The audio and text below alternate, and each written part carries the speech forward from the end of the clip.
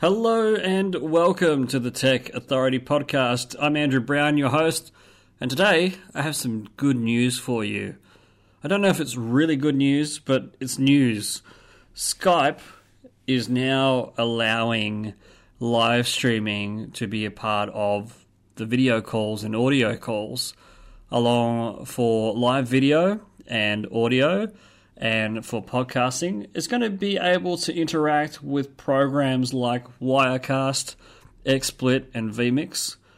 So you can now create content and have it broadcasted live through Skype.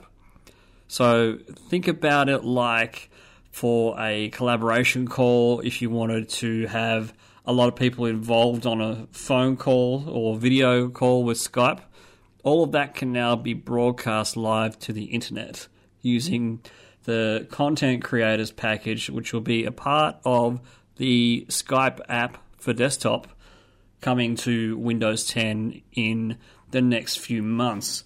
Now, this is already in preview mode at the moment, and I think it's pretty interesting. It means that you can now basically interact with Skype a little bit better and have all of your content go through it.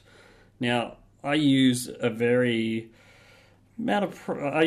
for a lot of different things. I have the regular Skype that everyone would usually have, and then I have Skype for Business for my teleconferencing and video conferencing calls for my business as well. And having the ability to create content for my podcast is great as well, because I use Skype from time to time to capture an interview and then do post-production in Sony Vegas. So I think this is an interesting product.